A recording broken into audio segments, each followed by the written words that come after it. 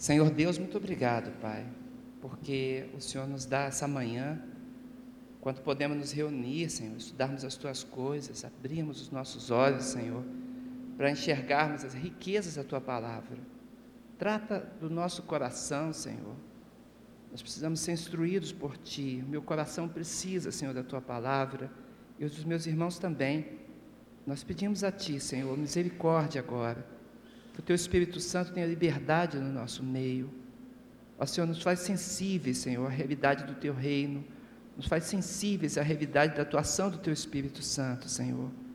Ó Pai, nos trata nesse dia, e nós lhe daremos honra, glória, Senhor, nós louvaremos o Teu nome.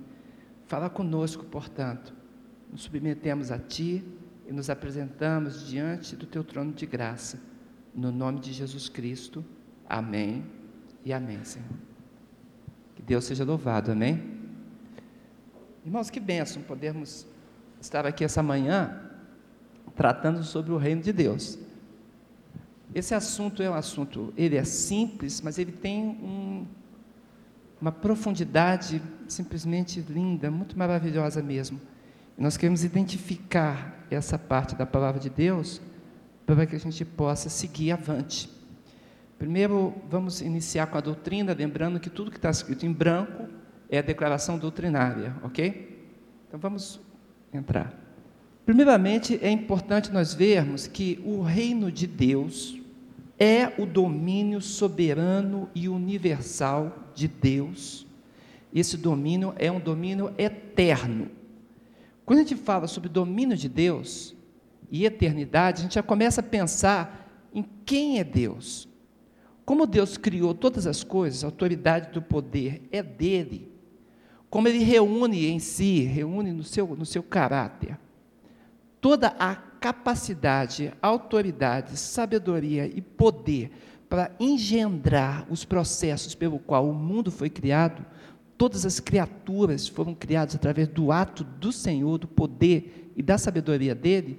É natural pensarmos que este Deus que realizou tudo isso, que ele tem um reinado completamente soberano e inteiramente ligado ao seu caráter eterno. Então, quando a gente olha para isso e pensamos no poder de Deus, e um dos atributos está lá em Isaías 9:6, de Jesus Cristo, é que ele é Pai eterno, ou Pai da eternidade. Então, nós compreendemos que esse reino, ele é eterno e, assim, ele enche todas as coisas de forma a ser soberano. O que nós queremos dizer com isso? Que a soberania de Deus vai ultrapassar toda e qualquer fronteira, não tem limite para a soberania de Deus. E como Deus estabelece o seu poder e a sua autoridade para que tudo exista, então nós podemos entender também que qualquer afastamento dos princípios do governo de Deus será desastroso. Se Deus detém o poder e coloca todas as coisas funcionando de acordo com a sua ordem, com o seu princípio de soberania e sabedoria, então aquilo que ele deixa para nós nos aproximarmos dele voluntariamente, se nós não aceitarmos o seu governo em alguma área da nossa vida, ou da nossa sociedade, ou da administração sobre a natureza, será desastroso. Então, sempre que os seres humanos se afastam do governo de Deus, nós temos resultados terríveis. A nossa própria vida fica desarticulada da harmonia de Deus. E aí nós encontramos uma natureza que está precisando ser resgatada, poluição, destruição, desmatamento, desequilíbrio, né? Desse próprio mundo onde nós deveríamos governar, em nome do Senhor, num governo de mordomia, né? Porque Ele é que é o governador realmente superior de todas as coisas. Mas quando a gente erra com relação a esses princípios, o que acontece? A gente desequilibra o sistema. E isso também com relação à nossa própria vida. Quando nós não nos apresentamos a Deus para termos harmonia com Ele, então a infelicidade, a tristeza, o desgosto, a dificuldade das relações interpessoais começam a ocorrer, e essas interferências vão retirando-nos do eixo que poderia nos trazer felicidade e paz. É por causa disso que o conceito de paz no Antigo Testamento, traduzido para nós como paz, e lá no hebraico shalom, não é apenas paz, porque ele inclui a paz como nós conhecemos, a ausência de tribulações, mas também a prosperidade, o equilíbrio, né? A habilidade, a saúde, tudo isso está incluído no shalom. Então, Deus, quando Ele harmoniza para nós as condições de nós entrarmos na sua graça, toda a nossa vida se equilibra também. O que tudo isso significa de forma prática? É que esse reino de Deus já é em si um domínio soberano, mas ele vai entrar dentro da história da humanidade, porque não é apenas Deus implantar isso daí à força, Ele deseja que nós descubramos isso, e trabalhemos juntamente com Ele. Por isso, quando nós entramos aqui e vemos, por exemplo, Daniel 2, nós vamos encontrar na Bíblia uma descrição do reino universal de Cristo, superior a todos os outros reinos. Eu quero lembrar que essa visão de Daniel 2, na verdade, é um sonho, né, que Daniel interpreta do rei Nabucodonosor, e a interpretação mostra que Deus guiou aquele monarca a contemplar o que aconteceria com a história. Então, vai desencadear uma série de governos, inclusive o próprio governo do rei da Babilônia, e vai chegar, inclusive, no governo de Roma, no Império Romano, e a Bíblia vai mostrar ainda da chegada de Jesus Cristo, o grande rei, e isso vai, nos estudos também das 70 semanas, chegar até a nossa época e o governo milenar de Cristo. Observe, então, que quando Deus olha para a história, ele não vê pontos isolados e desconexos. Ele vê o estabelecimento de reinos sobre a face da terra, mostra que nesse relacionamento existe uma vontade permissiva dele para que os homens tenham alguma condição de decisão e de apresentação do seu coração em parceria e aquiescência à vontade de Deus, porque Deus quer que esse relacionamento nosso com Ele seja ativo e não passivo. O conceito de determinista, o conceito astrológico, misticamente numérico, isso tudo é divorciado das Escrituras Sagradas, porque Deus encaminha a história, tem um plano para ela, mas Ele nos coloca nessa história como agentes ativos, e no olhar dele superior, acima do nosso próprio olhar, Ele consegue trabalhar com essas variáveis, que para nós é muito difícil. Ele, que está acima de todas as coisas, tem o universo e a história diante dele, ele consegue enxergar e trabalhar com todos esses princípios. Como que é isso? Imagina que você está assistindo um desfile. Você está num palanque alto e vamos dizer que esse palanque esteja perpendicular ao desfile. Então, quem está de frente assim, olhando somente para o que está passando, vê os pontos daquele desfile. Aconteceu, passou. Aconteceu, passou. Não é assim? Mas no olhar de Deus é como se ele estivesse no palanque alto e não apenas vendo o que está acontecendo agora, aqui, mas ele tem um olhar que ele consegue ver a fila toda dos carros e daqueles que vão desfilar, dos cavalos, talvez até, a gente falando daqui, né, do avião que está vindo por cima, né, estou transformando o desfile numa grande parada, né, e ele consegue ver tudo isso. Nós estamos aqui, nessa condição. Aconteceu, passou. Aconteceu, passou. E Deus, na condição de ver todo o processo. Ele não apenas vê tudo, como vê cada parte do processo, como se ele estivesse no presente. É fácil compreender isso? Esse olhar de Deus, e eu estou explicando de forma teológica, para que fique muito claro diante da gente, dá a Ele uma condição de nos colocar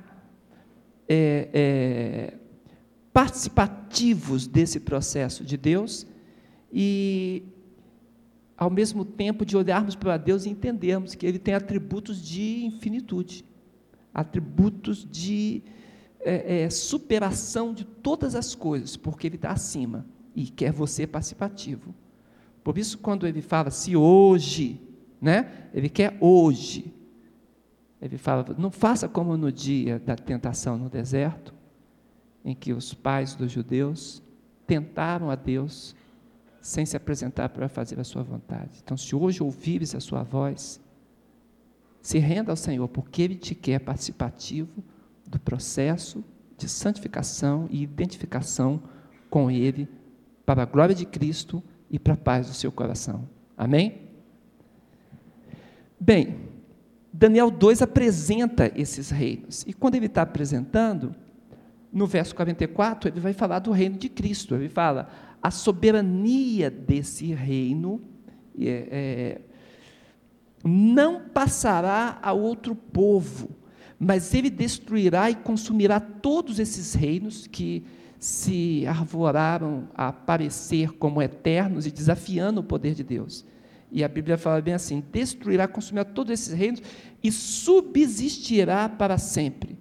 Só quem é eterno possui a capacidade de subsistir para sempre. Então, quando a Bíblia apresenta, Deus apresenta nesse reino eterno, mas é um poderio e uma capacidade de reino que excede muito ao nosso pensamento e até à nossa imaginação. Por isso, no Salmo 24, verso 1, nós temos muita clareza, né? Ao Senhor pertence a terra, tudo que nela existe, o mundo e os que nela habitam.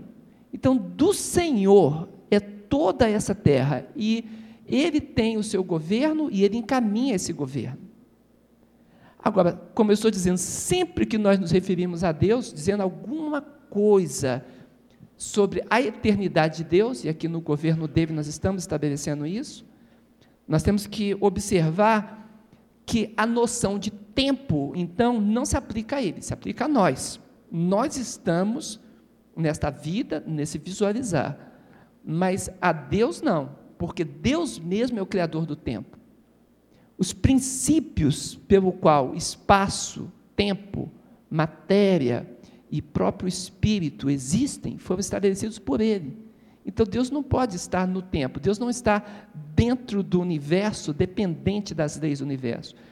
A Bíblia nos mostra um Deus fora desse universo, mas que o governa, o tendo como em suas mãos, e a sua presença pode ser percebida e atuante dentro do processo.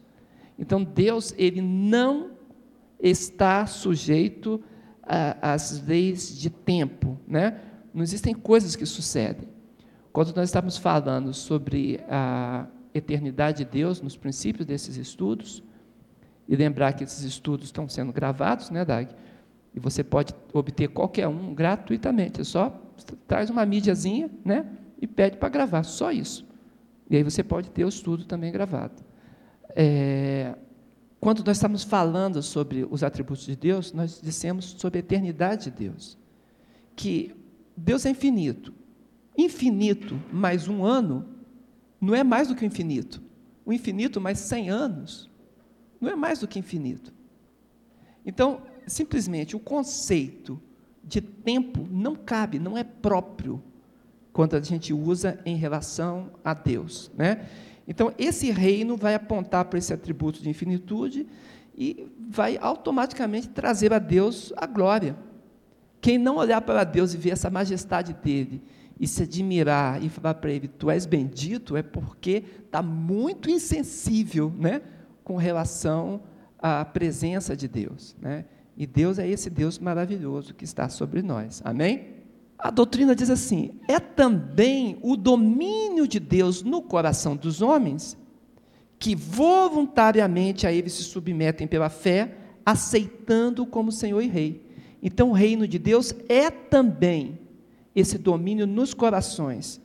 O que significa isso? Que o reino de Deus não é apenas poderio de implantação, porque ele é poderoso, forte, acima de nós, indescritivelmente, então, ele impede impinge o seu domínio, não é isso.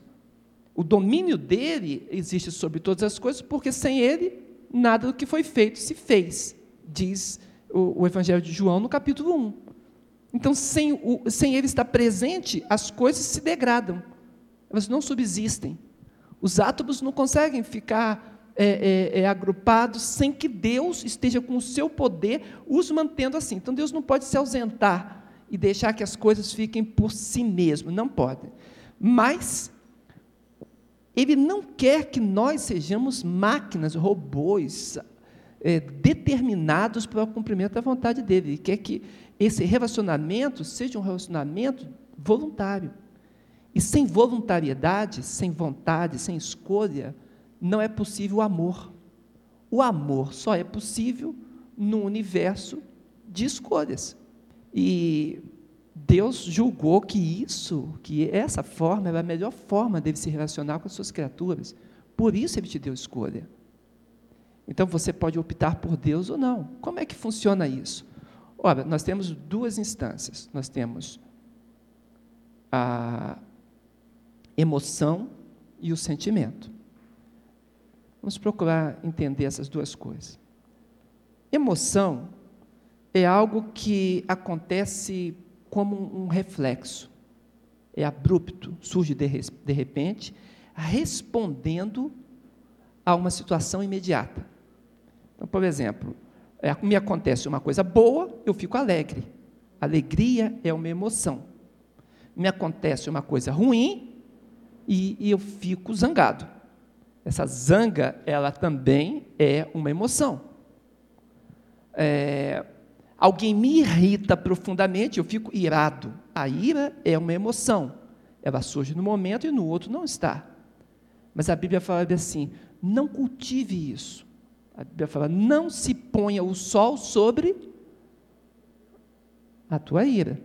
Então, eu não posso continuar de um dia para o outro, o sol já passou e eu continuar cultivando a ira. Por quê?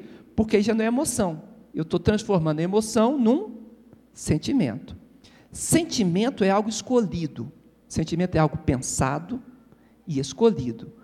Quando alguma coisa me acontece e eu quero prolongar aquela experiência e estou investindo nela, então eu estou transformando o que seria instantâneo, momentâneo, em algo permanente. Por exemplo, se eu continuar valorizando a minha ira e ficar repetindo para mim, remoendo aquilo, esse ressentimento se transforma no ódio. Eu posso ficar esperando o momento de dar o troco. Então a Bíblia fala que isso daí é errado, é pecado. Irai-vos e não pequeis. Quer dizer, eu posso me irar, porque é instantâneo, pode vir uma ira em mim de repente. Mas eu não posso deixar que essa ira me domine a ponto de me encaminhar para o pecado. Então, irai-vos, mas não pequeis. As coisas boas que vêm me trazem alegria. Se eu quiser continuar colocando essas coisas alegres e lembrando delas, né, como a gente diz muito repetitivamente na igreja, né, quero trazer à memória aquilo que me dá esperança. Se eu testemunhar e trazer à memória isso, então eu transformo a minha emoção num sentimento.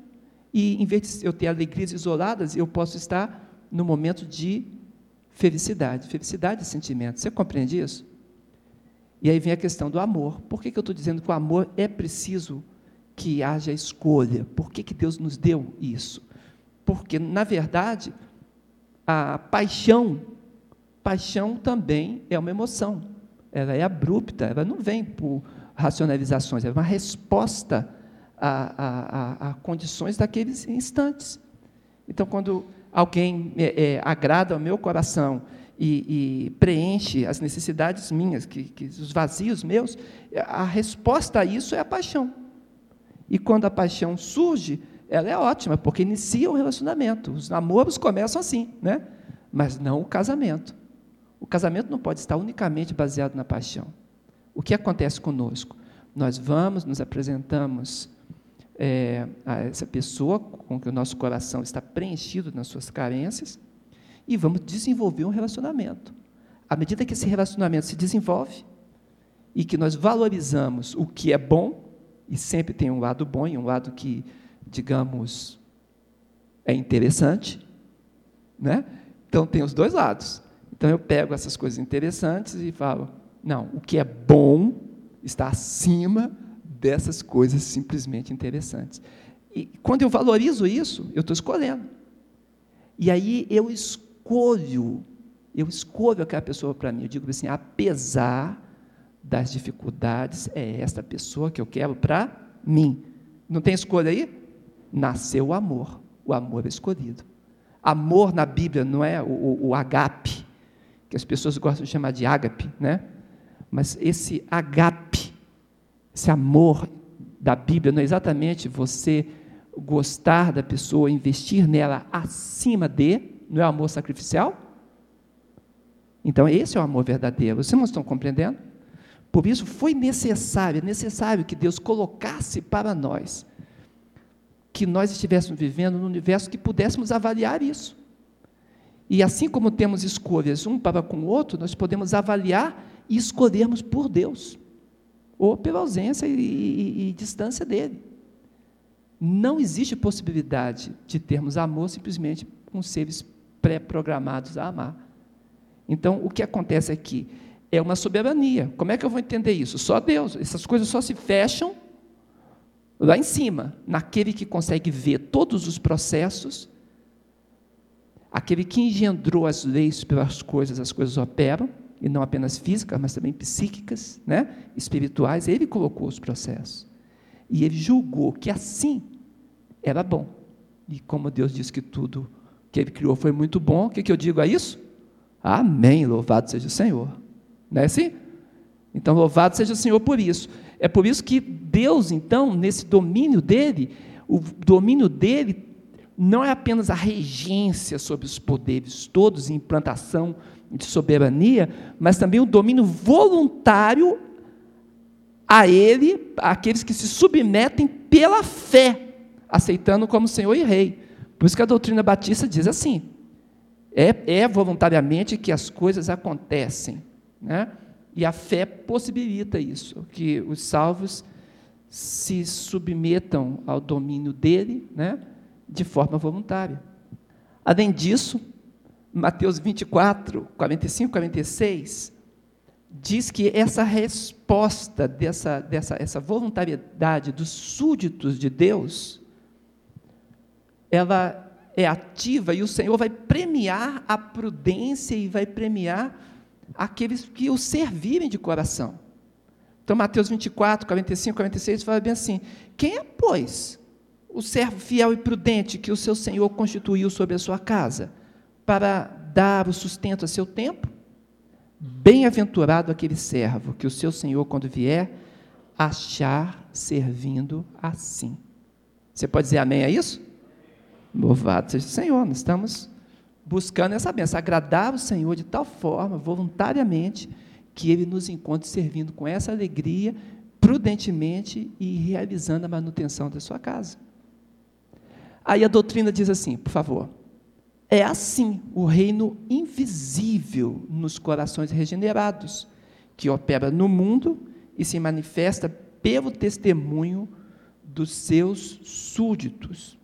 Aqui é importante uma parada, porque essa doutrina ela é muito importante. Ela fala o reino invisível nos corações regenerados. E, historicamente, existe erro profundo disso daí. E a gente precisa corrigir esse erro o quanto antes. Então, quero lembrar para os irmãos, quando a gente fala biblicamente de o reino de Deus, estamos falando de um conceito escatológico. O que é escatologia? Não é o estudo das coisas dos últimos tempos? Né? Então, eu estou estudando o que vai acontecer lá no final, quando Deus fizer a consumação da história. O reino de Deus é esse conceito. É um conceito escatológico, está ligado ao final dos tempos. Mas a ideia de governo de Deus precisa também estar firmada num governo estabelecido e reconhecido hoje. Não é só uma coisa que Deus está aguardando para depois. Tem que começar agora, porque Deus já é rei, antes que nós existíssemos. Então, este governo de Deus é estabelecido e reconhecido. Como? Estabelecido e reconhecido nos corações, pela influência do Espírito Santo, influência regeneradora que nos faz identificarmos a Deus. Quem não é de Deus, não tem interesse em Deus, não identifica a influência de Deus. Eu outro dia estava escutando uma pessoa falar, eu achei engraçado. Estava um pôr do sol, sabe aquele pôr do sol extraordinário? Tipo Brasília mesmo? Que pôr do sol, que vermelhão no fundo, né, com aqueles tons todos de laranja. Eu falei, olha esse pôr do sol lindo. Aí a pessoa falou assim, a natureza é sábia. Eu falei, que natureza que é sábia? A natureza é só a expressão da criação de Deus. Sábio é quem colocou o sol lá, quem nos colocou aqui, quem colocou a atmosfera entre as duas coisas e permitiu a nuance, né, do vermelhidão, do laranjadão. Quem colocou tudo isso daí foi Deus. A natureza é sábia.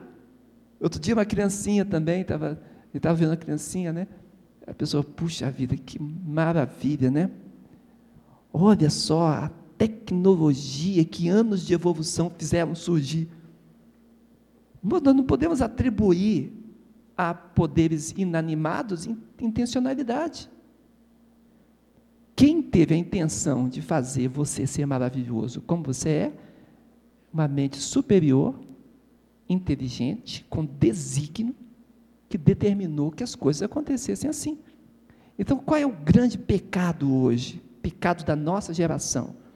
É termos todas as condições de olharmos para a criação, para a vida, para os processos em que a vida ocorre, sabermos que isso é um processo extremamente inteligente, complexo, maravilhoso, nós olhando, ficamos maravilhados, e em vez de darmos a glória a Deus, nós simplesmente ausentamos Deus do processo e damos a glória ao poder inanimado.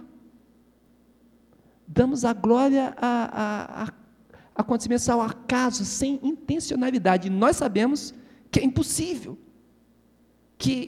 Como é que o olho, com toda essa complexidade... Eu estava conversando com uma pessoa e falou assim, não, uma criatura que enxerga tem mais capacidade que uma criatura que não enxerga.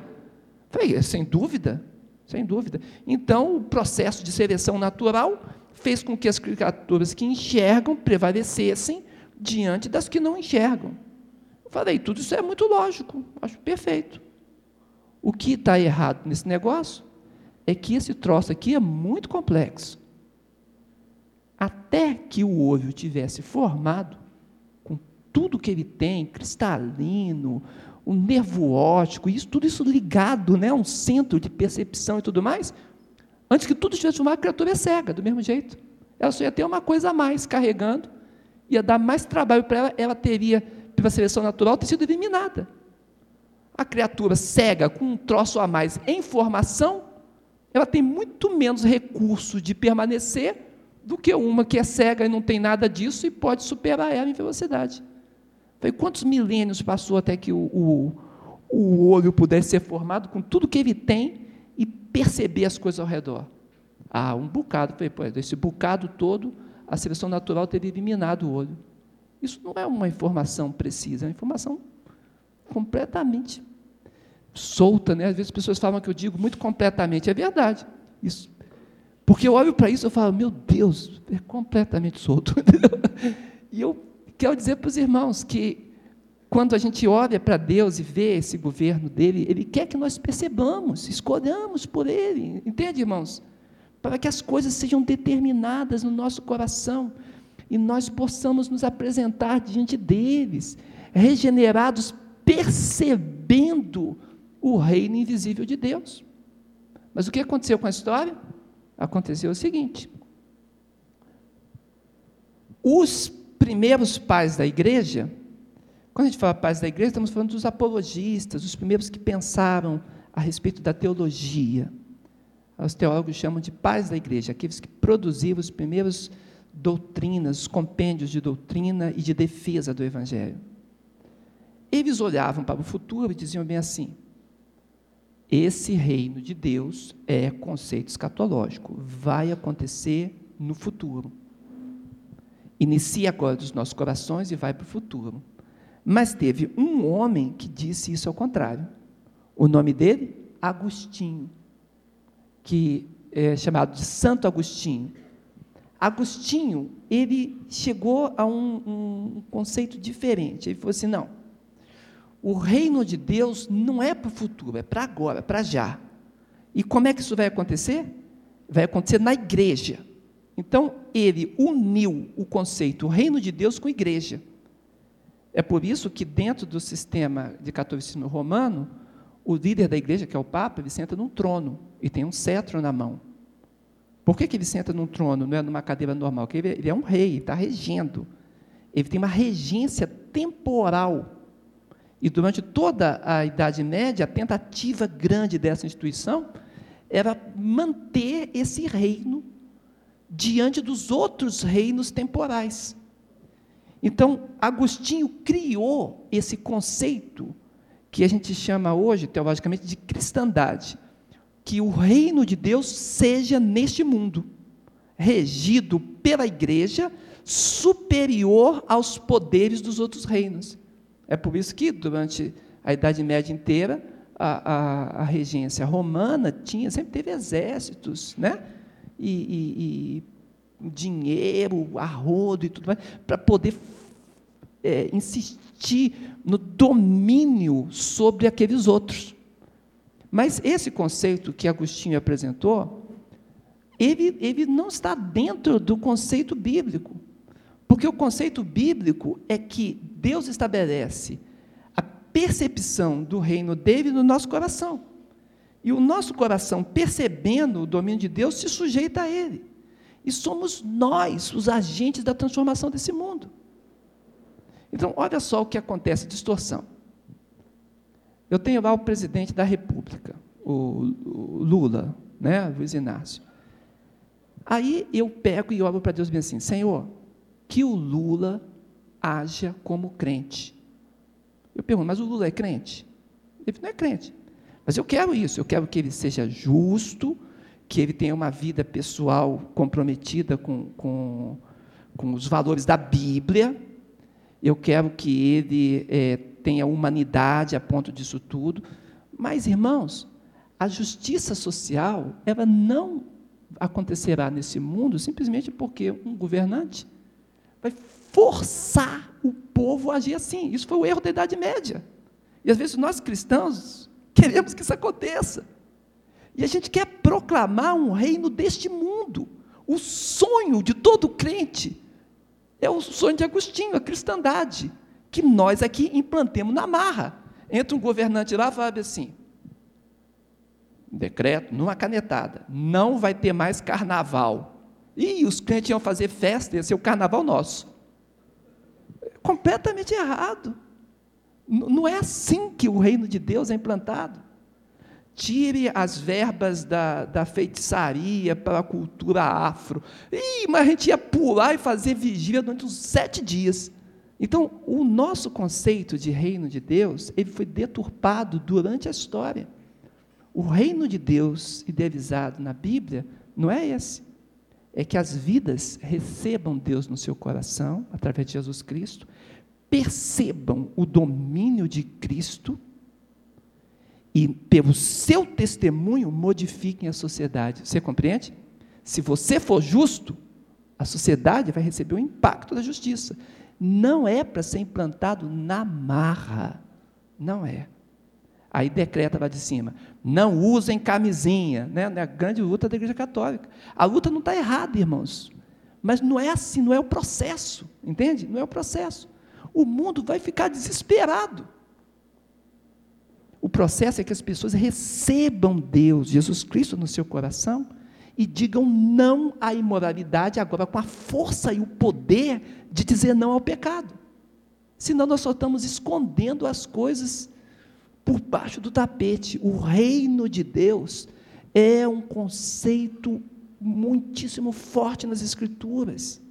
A realização dele é atual? Sim, mas no meu espiritual e no invisível, para que somente no retorno de Cristo nós teremos uma realização plena do governo dele sobre a terra. Então, nós não podemos nos afastar do conceito correto do caráter universal do reino de Deus, querendo forçar as nações a isso, forçar as pessoas, os setores da sociedade. Não é assim que Deus colocou, né?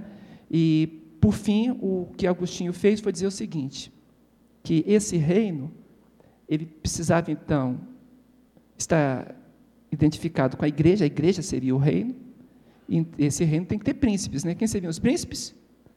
Os bispos. Então, ele episcopalmente estabeleceu os princípios que foi a ideologia da Idade Média para domínio sobre as nações. Foi um erro da igreja, um erro do evangelho, um erro dos cristãos, e nós não podemos cair nisso novamente. Nós temos mesmo que testemunhar, pregar o evangelho, transformar os corações, para que pessoas regeneradas estejam lá atuando em nome de Jesus, nos setores, né, que nós temos permissão como cidadãos para atuar, e também na nossa vida individual, para que a sociedade seja transformada. Aí é Bíblia. Ninguém pode ver o reino de Deus se não nascer de novo, João 3,5. Se alguém não nascer da água e do Espírito, não pode entrar no reino. O reino, então, ele tem a sua atuação nos regenerados, de forma invisível. Lucas 17:20, Jesus falando, o reino de Deus não vem com aparência exterior. Então, a doutrina batista, ela está apontando, dizendo que ele opera no mundo e se manifesta pelo testemunho dos seus súditos. É por isso que um dos nossos princípios é a separação entre igreja e Estado. Nós não recebemos subvenção do Estado, não aceitamos, discordamos completamente de que a igreja seja atrelada ao Estado, porque não é uma cristandade. Nós temos, na verdade, o cristianismo dos corações para o testemunho social. A consumação do reino ocorrerá com a volta de Jesus Cristo, em data que só Deus conhece. Então, quando a gente olha para isso, a gente vê lá em Apocalipse, né? Tem o toque das trombetas e tudo, aí a palavra de Deus fala, os reinos do mundo vieram a ser do nosso Senhor e do seu Cristo, e Ele reinará para todos sempre, Apocalipse 11:15. Então, quando nós olhamos para a consumação do reino, escatologia, tempo final, Apocalipse, quando Deus vai trazer todas as coisas, aí os olhos de todos vão se voltar para Ele, porque aí a vinda de Cristo não vai ser escondida, a vinda de Cristo vai ser notória ao mundo todo, e Ele vem para julgar, e aí as coisas serão, digamos, um tanto quanto diferentes. Quando o mal, então, será completamente vencido e surgirá um novo céu, nova terra, para a eterna habitação dos remidos com Deus. Então, no final, quando o reino de Deus finalmente manifestar em toda a sua plenitude, aí o mal será vencido de uma vez, arrancado. Aí algumas pessoas falam assim, mas por que Deus não arranca o mal agora, de uma vez? Pensa um pouquinho comigo. Digamos que Deus falasse bem assim, hoje, meia-noite, eu vou arrancar todo o mal da terra. Hoje, meia-noite. Deus falasse isso. Seja sincero comigo. Quem estaria vivo amanhã pela manhã? Você entende? A gente, às vezes, vê as coisas de uma forma simplista. Fala assim, Deus pode arrancar o mal da terra. Deus não faz as coisas pela metade ou de forma a buscar soluções simplistas. Não é isso. Ele está operando, está invadindo esse tempo a partir da igreja, de você, de mim, implantando o seu reino nos corações. E vai ter um momento que ele vai fazer a grande chamada. E nessa chamada ele vai ver os regenerados nesse processo dele. Então, irmãos, é muito importante nós entendermos o seguinte, Deus não é precipitado, ele não tem precipitação de processo algum, e o plano dele é tão extraordinário, tão maravilhoso, que esse plano de Deus vai incluir uma restauração do propósito dele, que ele tinha lá em Adão, em Eva, para que um povo seu, temente a ele, relacionando-se com ele, de filhos dele, possam então seguir para um futuro glorioso. Isso não inclui decisões precipitadas, estanques, isso não inclui falta de sabedoria, isso é um plano que só Ele mesmo pode orquestrar. E se você responde a isso, você está incluído nesse plano. Amém? 1 Coríntios 15, 24. Depois virá o fim, quando tiver entregado o reino a Deus, ao Pai, e quando houver aniquilado todo o império e toda a potestade e força. Amém? Amém? Vamos fechar nossos olhos e nos pedir a graça de Deus. Senhor Deus, Pai, é muito bom, Senhor, nós podemos abrir a Bíblia e olharmos os textos bíblicos. Compararmos, Senhor amado, os textos e as implicações dele. O Senhor nos colocou ativos nesse processo. A igreja não tem dogmas e segue com os seus dogmas, ignorando a racionalidade. O Senhor mesmo disse que a gente estaria em contato com a sua boa, perfeita e agradável vontade. E que isso, Senhor, estaria no seu culto racional. Por isso, Senhor, nós argumentamos dentro dos seus textos bíblicos. E pedimos, Senhor amado, que o Teu Espírito Santo nos esclareça. Ó Pai, queremos manifestar para Ti uma fé viva, uma fé de entendimento, uma fé consciente, Senhor, tanto das obrigações, Senhor, deveres, quanto de tantos privilégios que o Senhor nos concede em Cristo Jesus.